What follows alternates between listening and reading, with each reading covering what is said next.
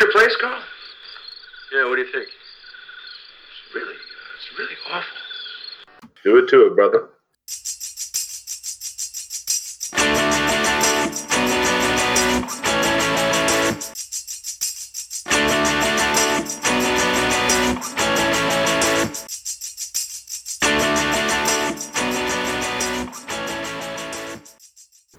Welcome to Lutheran Stuff No Drama, the No Drama podcast. I'm Pastor Hoffman, and with me, as always, of course, is Zach Lesher. Say hello, Zach. Hey, everybody. It's good to be back, and both of us have been a couple of madmen. You've been super busy, and I've been super busy, and then I got that nasty flu, so this is February. It was like a dream or even a nightmare. So we're back, and before we get going, I have to give a shout out to the Lutheran Stuff No Drama group. We came up on our annual dues for the storage of our podcasts, and already somebody has stepped up and said, I'd like to underwrite it, and we created a PayPal account to help cover the costs, and it's a modest thing, but you know, the No Drama podcast listeners are wanting to keep this Bush League group alive, and already people have been giving to our PayPal account, which, by the way, is christlutheran.pastor@gmail.com. Pretty soon it's going to be switched over to our No Drama email, but for now, that works.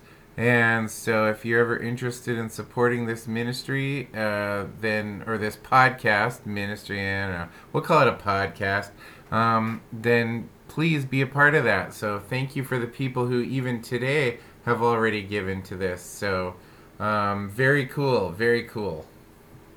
Yeah, you guys are awesome, and we thank and praise God for you. We won't give you a shout out on air, so your Father who sees in secret can reward you in secret, but we thank and glorify God for your generous donations to keep this thing going, Bush League style. Bush League! Anyway, so if you're just tuning in, what we do here with the Lutheran Stuff No Drama podcast is we go through a Bible book, and now we're going through Galatians, and we use the Lutheran Study Bible outline to sort of outline our shows.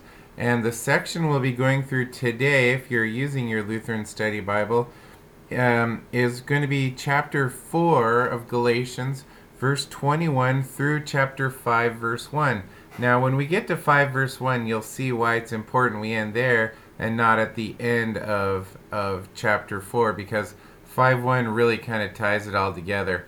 So, moving into that, I'll read it, and then Zach and I'll start talking about it. So, here we go. Galatians chapter 4, verse 21 begins, "Tell me, you who desire to be under the law, do you not listen to the law? For it is written that Abraham had 2 sons, one by a slave woman and one by a free woman. But the son of the slave was born according to the flesh, while the son of the free woman was born through promise. Now, this may be interpreted allegorically. These women are 2 covenants. One is from Mount Sinai, bearing children for slavery. She is Hagar. Now Hagar is Mount Sinai in Arabia. She corresponds to the present Jerusalem, for she is in slavery with her children. But the Jerusalem above is free, and she is our mother, for it is written, 'Rejoice, O barren one who does not bear. Break forth and cry aloud, you who are not in labor. For the children of the desolate one will be more than those of the one who has a husband.' Now you, brothers, like Isaac, are children of promise. But just at that time, he who was born according to the flesh persecuted him who was born according to the Spirit. So also it is now. But what does the Scripture say? Cast out the slave woman and her son. For the son of the slave woman shall not inherit with the son of the free woman. So, brothers, we are not children of the slave, but of the free woman. For freedom Christ has set us free. Stand firm, therefore, and do not submit again to a yoke of slavery. Amen. Amen, indeed. So, great Bible passage. We're all pretty familiar, even if you're Lutherans or everything. We've all grown up and we've read about Abram and Sarah and Sarai, Abram, Sarai, and Hagar, and Abraham was made a promise, and God's promises are always good.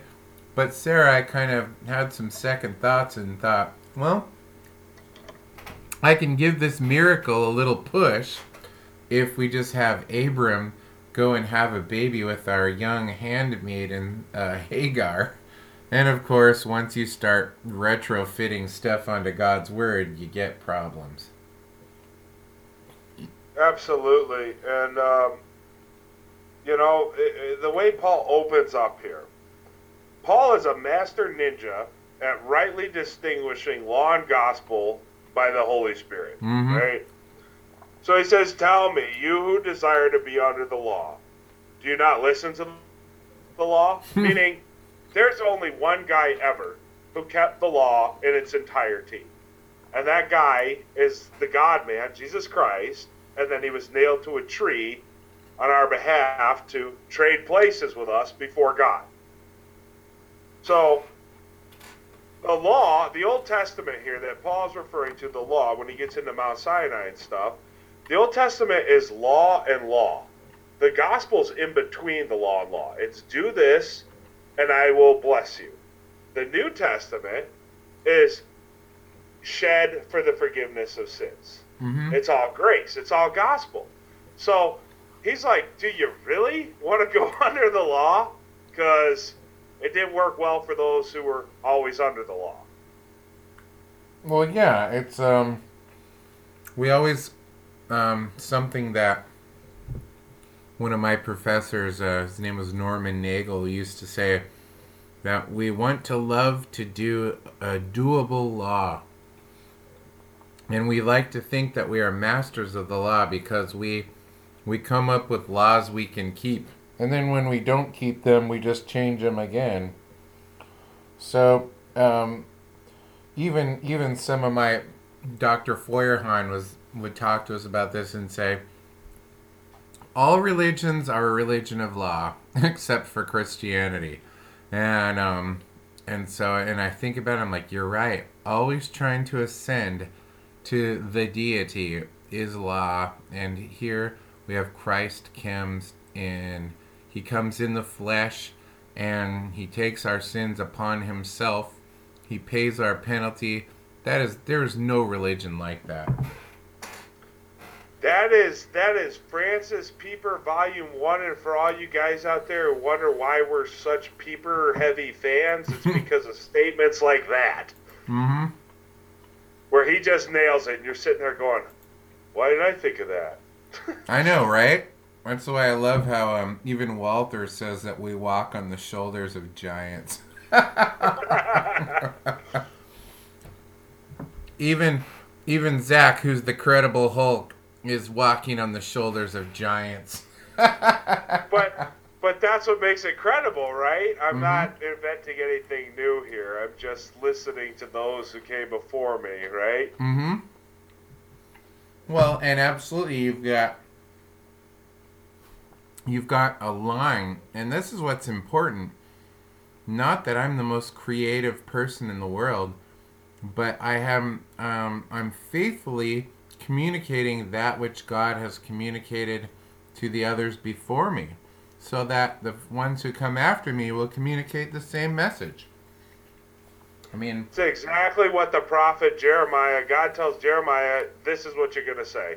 No longer will the prophet say, what did God say, or what did this prophet say, what did that prophet say, but they'll say, what did the Lord say, what has the Lord spoken?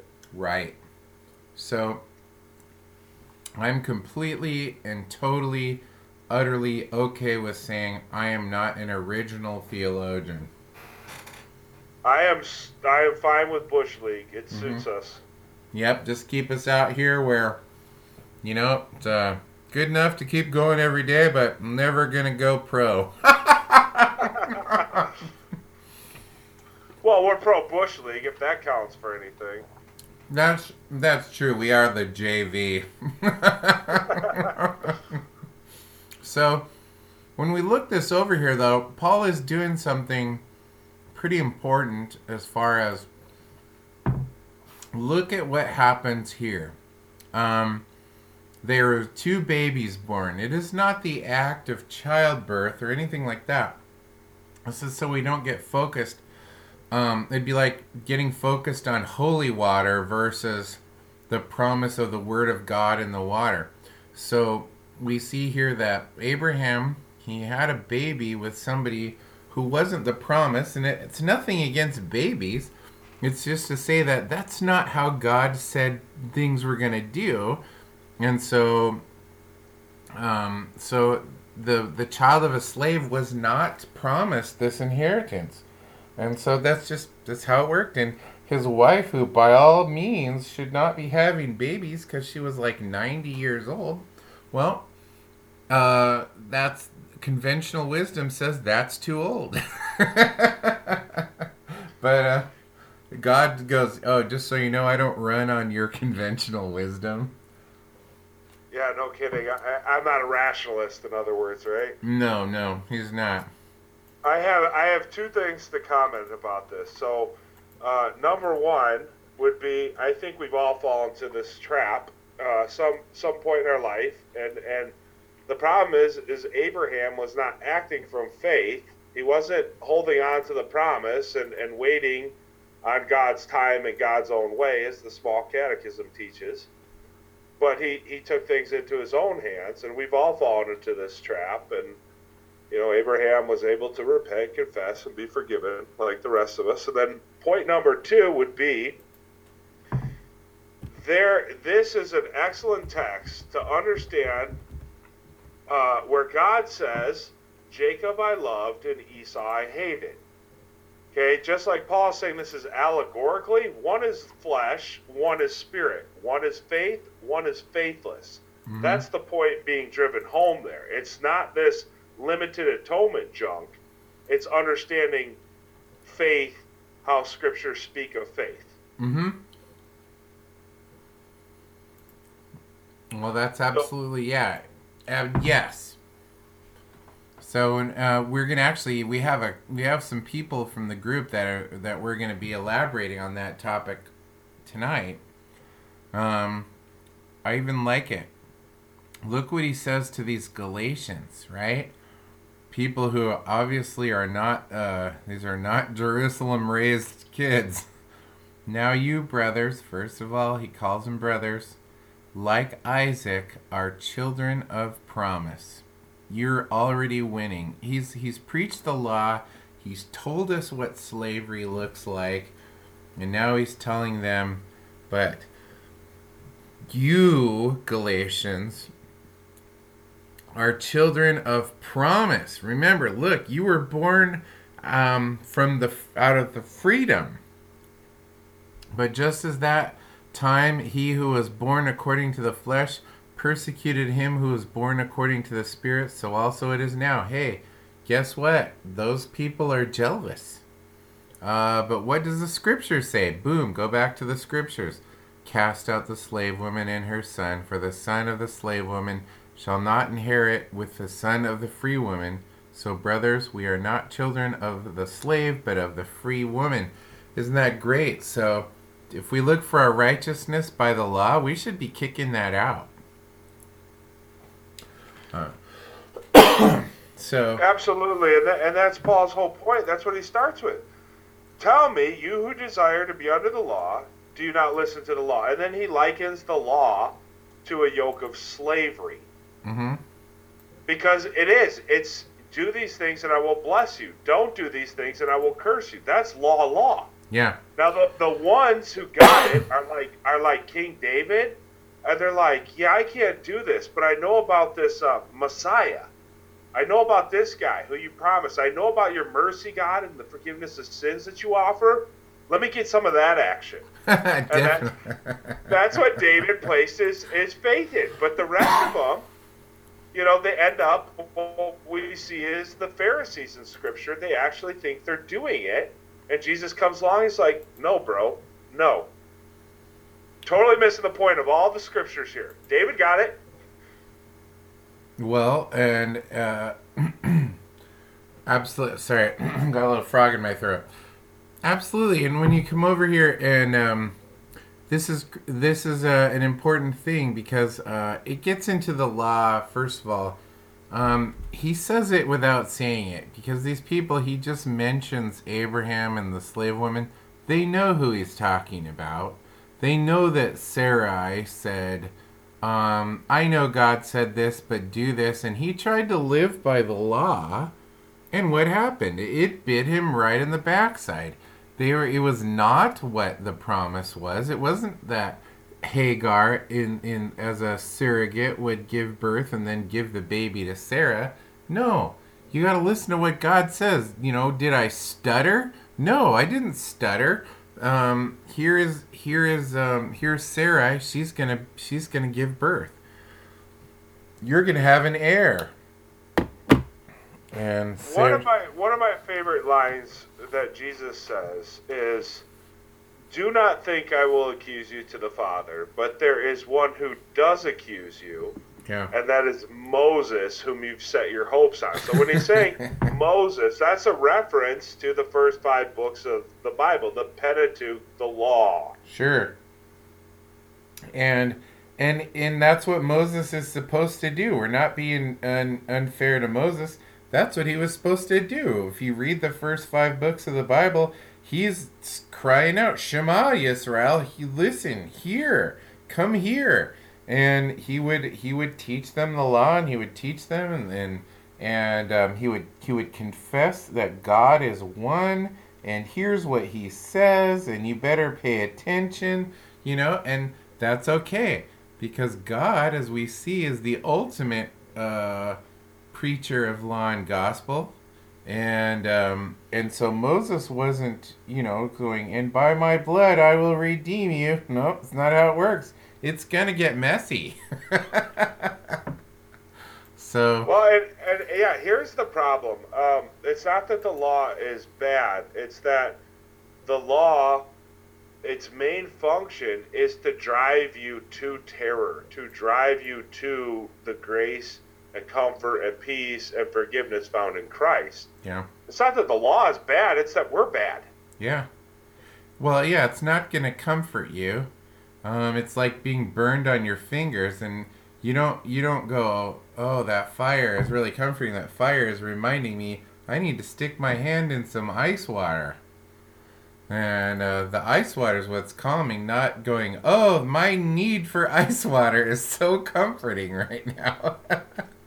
So the law is just going to say, hey, this is hot, and I'm going to burn you.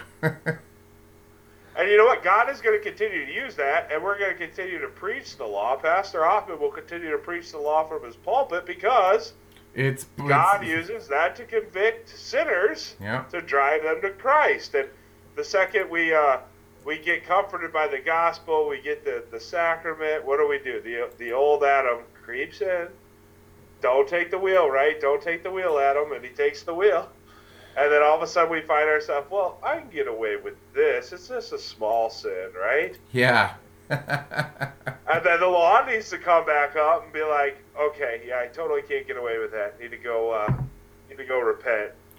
It was only a small ember of molten metal. I can touch that. Ah! I mean, you come from the place where there's a lot of steel and everything, things like a little piece of molten metal is going to burn you. Or if you use one of those arc welders. So, yeah, I mean, again, Paul is doing us a huge favor here. Let me teach you about law and gospel. And verse 5, and this is why it finishes so strongly. Verse 5, for freedom Christ has set us free. Stand firm, therefore, and do not submit again to a yoke of slavery.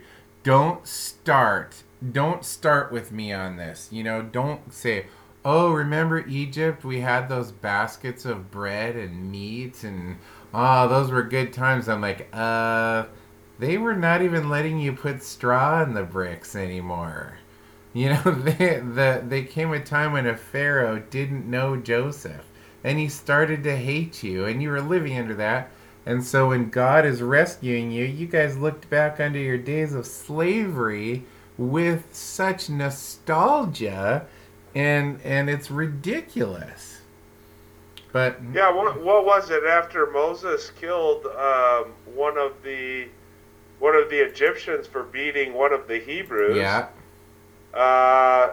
Pharaoh says, "Okay, we're not giving you any more materials. You got to collect the materials to make the bricks." yeah.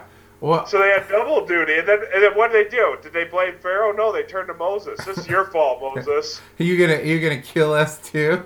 Yeah, way to stick up for us, man, loser." Stop helping. Oh, you gotta love it. The Jewish people are going, you know, I don't like getting whipped, but I also don't like what's gonna happen if a Jew kills an Egyptian. Oh my goodness. They're like, hey, thanks. That frying pan was getting bad. I'm glad you dumped us in the fire. Oh, just classic. But again, all of these imageries, and I know this has been something you've been really studying on, is the Old Testament and the righteousness that God keeps reminding them of. Because remember, His law isn't looking to make you a better person. His law is showing you who actually is the good person in this scenario. And it's not me, it's God. God's law is perfect. And so Paul pointing them back to Abraham is the only way to go on this. Well, and someone will say, "For freedom, Christ has set us free." Well, what does that mean? It means just that. You are completely free from everything except from the one true God.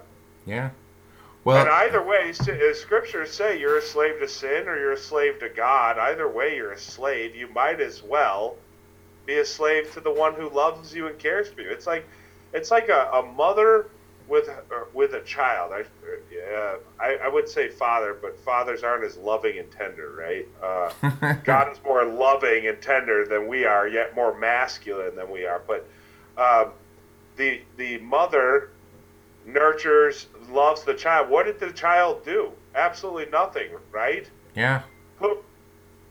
Pooped and needed more changings and feedings and everything else, and all the mother asks in return is that the child acknowledges the mother as his mother, right? Right.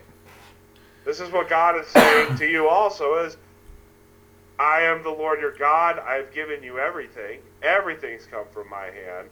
Acknowledge me." Well, and he'll do something a mother won't do. He'll send the Holy Spirit to give them faith and to trust in Him, whereas a mother doesn't. You know, a mother has the love that she gave, and because you know there are plenty of kids that are pretty darn ungrateful, and which is also another picture of the Christian church too. But you know, so it's God even takes that analogy and then he bumps it up a notch. He said, you know, I know you're not going to trust me, so I send you my Spirit. And so when I look at you, instead of me seeing you, unfaithful child, I see me. I see my Spirit. I see Jesus. So that's definitely the route to go on there. And, you know, submitting yourself to the yoke of slavery, well, that's just looking back on something with rose-colored glasses. We know Israel did it.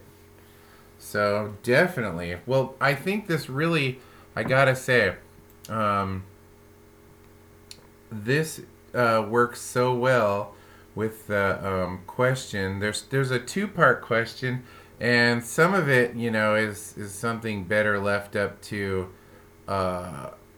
you know, super duper people that want to just spend their whole dissertation on it. But we definitely have some good stuff to bring on this. But let me just call it up here in our let's see. When we talk about questions, and here it is. Okay, it's a two-part question, and it comes from two different people, and one of them is from Kyra, and one is from Stephanie, and I believe these questions go together. Do you feel like moving on to some questions now? Yes, and your last point about the Spirit is spot on, and I love that added in there. And now we will handle some Bush League style questions. Yep. Well, and again, Kyra brings up a theological debate at their house, and her question, which is, I think, fair, is it helpful to refer to someone's faith as weak or strong, since it's 100% a gift of the Holy Spirit? Would present or absent be a better way to talk about it? And that's a good question, and she goes into a little bit more of certainly the gift of the Holy Spirit is not somehow incomplete, but along with that, the question of strong and weak versus present or absent, Stephanie follows up on it with a question of, and she is a Lutheran, and she's wanted to know, her 10-year-old asks, how much faith does a person need for salvation? And this is really the only way to truly answer Kyra's question, because, or Kira, I'm guessing Kyra, I don't, anyway. We're sorry. We're sorry. I'll send you a sticker.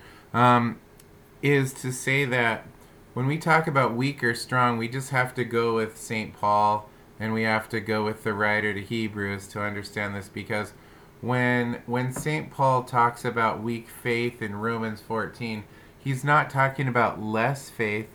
For example, when somebody eats meat, and a person, he says, who's weak in the faith only eats vegetables, and you're talking about religious-oriented dietary things like this, he calls him weak because it would be more like saying immature in the faith, and because somebody who, like when my son was baptized and received the Holy Spirit, he had the same Holy Spirit that I had had for a very long time, and so he was immature in his faith, though, and so the writer of Hebrews talks about feeding you milk versus meat.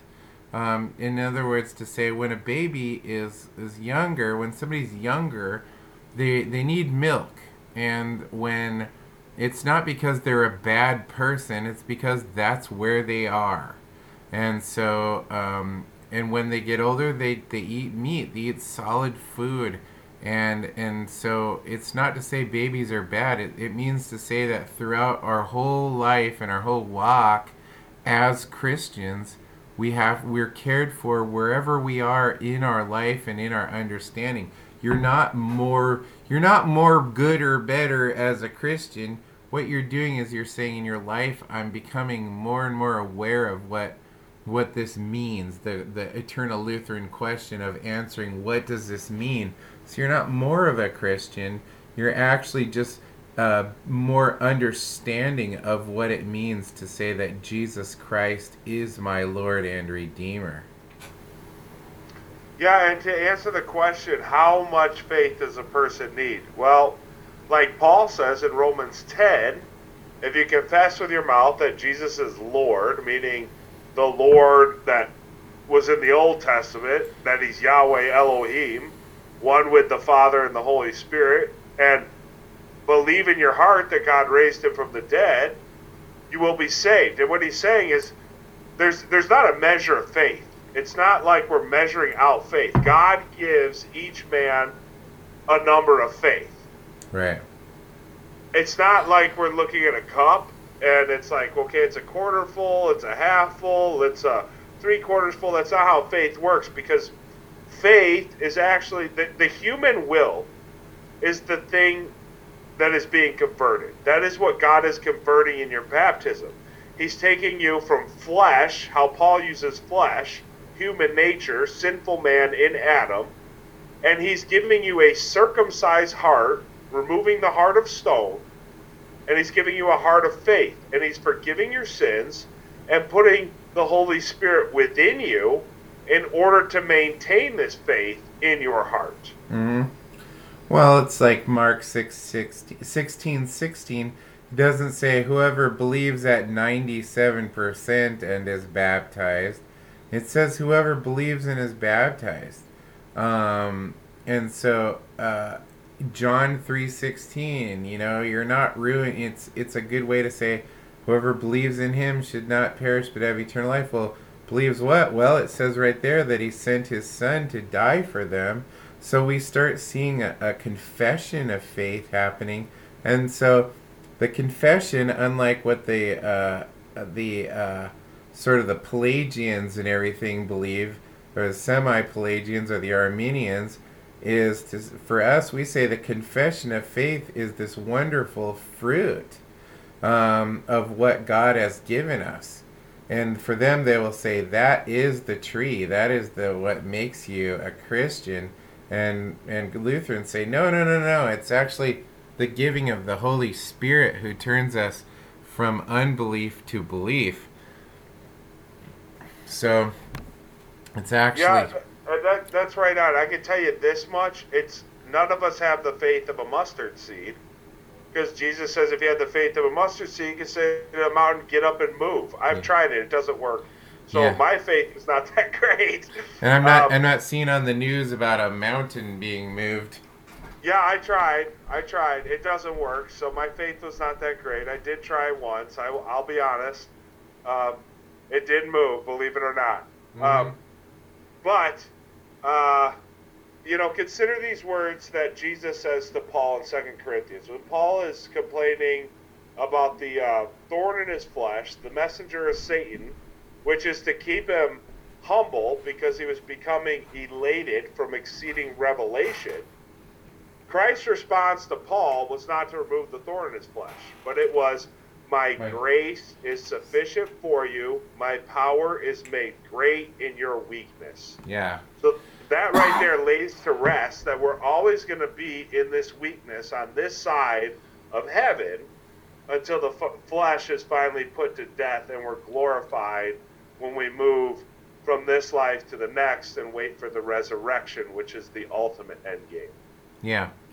And so when you talk about, because somebody who is struggling, like the person who from the person who ate vegetables in Romans 14, the reason why we don't say that absent or present is the only dichotomy is because Paul would look at that guy and say, no, he has faith. He's just immature. So you wouldn't say that his faith was absent. So that's when I think weak or strong comes in. Now, present and absent is very helpful when you say, well, I know God says this, but I say this. That shows an absence of faith when your word trumps his. Or if you wrestle with that question, God says this, but I think this, I know I'm wrong, I'm wrestling with this. That shows that the Holy Spirit is working in your heart, because you can't receive the things of God apart from the Spirit of God. Well, that's true too. I was just referring to somebody who, just kind of out and out says, well, I don't care what God says. I do my own thing. Yep. Woe to those who call evil good and good evil. Mm-hmm. And I was just flipping the side of that coin to comfort those who might be wrestling with something just in that. But yeah, we don't want to refer to strong and weak, because one day I'll think I'm really strong in my faith, and then boom, my house burns down. Then what? Am I still that strong? Yeah, well, again, that's why I think we believe that we can suffer in our faith and struggle in our faith. I think there's better terms. Because I meet people that have been a Christian their whole life, and I mean not like a cafeteria one, but ones that are regularly in the Word and Sacrament and things like that, and something happens and they struggle with it. I wouldn't say their faith became absent. I would say they're struggling. Their old Adam is trying to take the wheel and things like that. So I don't denounce them as false Christians. But I say, you know what? You're having a struggle. Your old Adam is trying to tell you not to listen to the Holy Spirit. Well, and we're exhorted so many times. I'll give a few examples. John says to abide in the word of Christ. Paul says to Timothy, preach the sacred scriptures with which you're acquainted with since childhood. By doing so, you'll save yourself and your hearers. We're exhorted continually. Jesus says, I am the vine, you are the branches, abide in me, and I in you, for apart from me you can do nothing. We're encouraged as Christians to grow in our faith, and that means not our faith, but our knowledge, so that our faith can stand firm. That's Right. what I mean to say. Sure, and So- that's exactly. I mean, that takes us back to the temple. Heck, that even takes us to the burning bush to be in the presence of God, to hear what He says and things like that. So, for the people who are anti-church, I'm spiritual, but I'm not religious. I mean, it's to say that, well, that's all whatever, but you're not going where Christ has promised to meet you. Yeah, and I mean, I'm spiritual but not religious, that's kind of a self-refuting argument. They argue against themselves, right? Yeah. Because if you're spiritual, then you're totally religious, dude. Don't be deceiving yourself. You are totally religious. You just made up your own. Yeah. Well, and it's always kind of a backdoor dig on Christianity, too, because they try to use terminology that, Christians would go, what?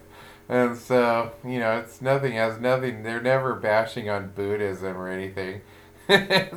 So, well, I honestly don't mind it. When they insult me, I don't mind. They're like, you're religious. I'm like, yeah, so are you. You brush your teeth, you go to bed at the same time, you go to work, you do it again. You're religious, too. Yeah. So I'm just religious when it comes to heavenly things. Come join me, Let me teach you the ways of God. Sure. Well, and it's people that just, the law is accusing them, and yet they're trying to hang on to the law to be a good person, whatever that means. And yeah, that's just, so faith in and of itself, to Kyra and Stephanie, is to say, it is what it is. It is the saving work of trusting in the saving work of Jesus Christ, and it's brought only by the Holy Spirit. So weak and strong, it refers to us, not to the Holy Spirit. And so, so instead of going, is the Holy Spirit like low on juice? No. It's to say, though I, a poor miserable sinner, often struggle.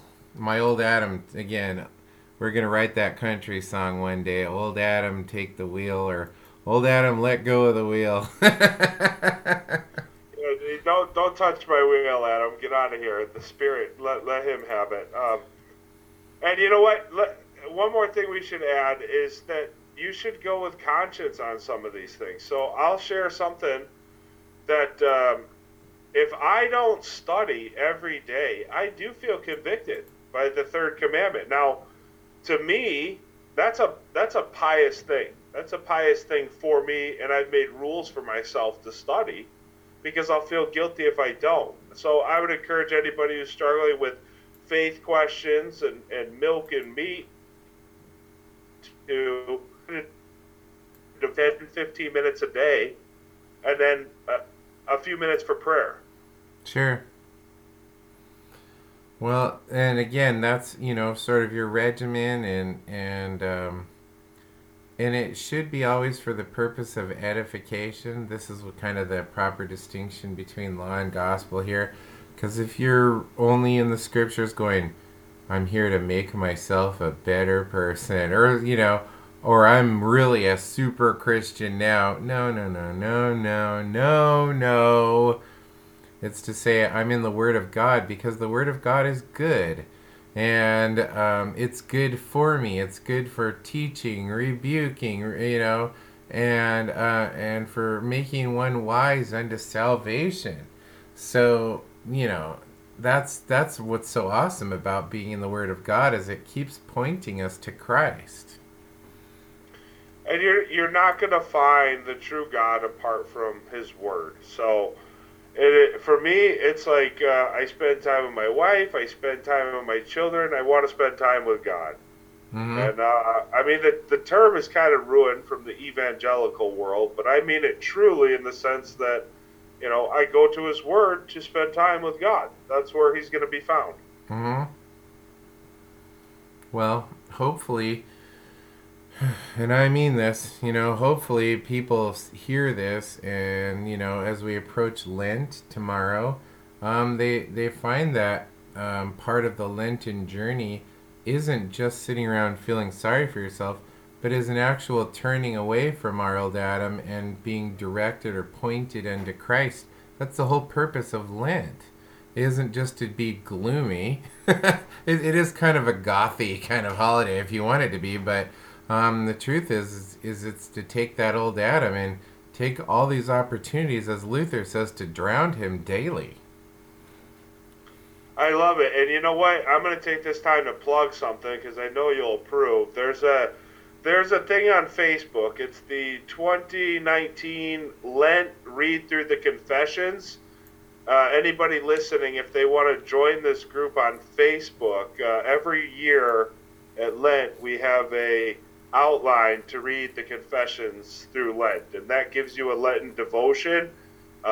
It's a high pace, but there's makeup time on the weekends and stuff like that. You do have some free days here and there that you can make up, but they also have the audio Book of Concord online, so you could jump in that with us, all of us who do that every year. And since we're on the topic of learning the Word and stuff like that, then the Confessions is a great place to go. Absolutely. I will also throw in a plug here too. I'm actually going to be a part of that group you were just talking about, but I'm also... It's a great group. I've been doing it for a couple of years. It's a great group. Do also the Higher Things come out with their Lent devotions? I read through them. I didn't write any of them this year, but I've been reading through them, and I thought, you know what? This is going to be a helpful thing. It's a free resource. If you're cheap like me and you like free stuff, well, higherthings.org has the daily devotions for Lent. Check it out. It's free. Give it away, so also here we are plugging other people. Anyway, but these are... I love free stuff, though, so if CPH wants to send me free stuff, I won't complain. I got to tell you one more thing before we call it quits. Carrie Best put together a logo for us. Oh, no. I love it so much I can't stop looking at it. It's like this really professional, round Lutheran stuff, no drama, no drama Lutherans.podbean.com, Bush League, right? And in the middle, it has the most Microsoft Paint Luther rose you've ever seen in your life. And I'm like, that's totally us. It looks awesome, but really you can see the Bush League from a mile away. I'll tell you what, that's why I tagged Kerry in, because he's the master behind that computer doing that stuff. So I had to give him a hat tip on this one because I love it so much it hurts, man. It is.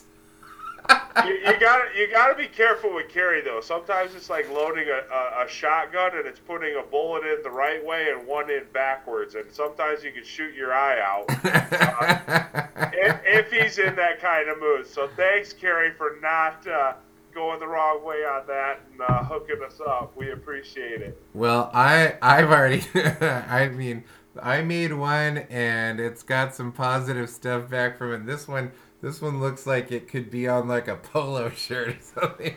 But we'll get back to that. But anyway, we're running out of time here. I just want to say that it is awesome to be back, to have the Bush League back, to have my good friend Zach back, and we look forward to podcasting in 2019.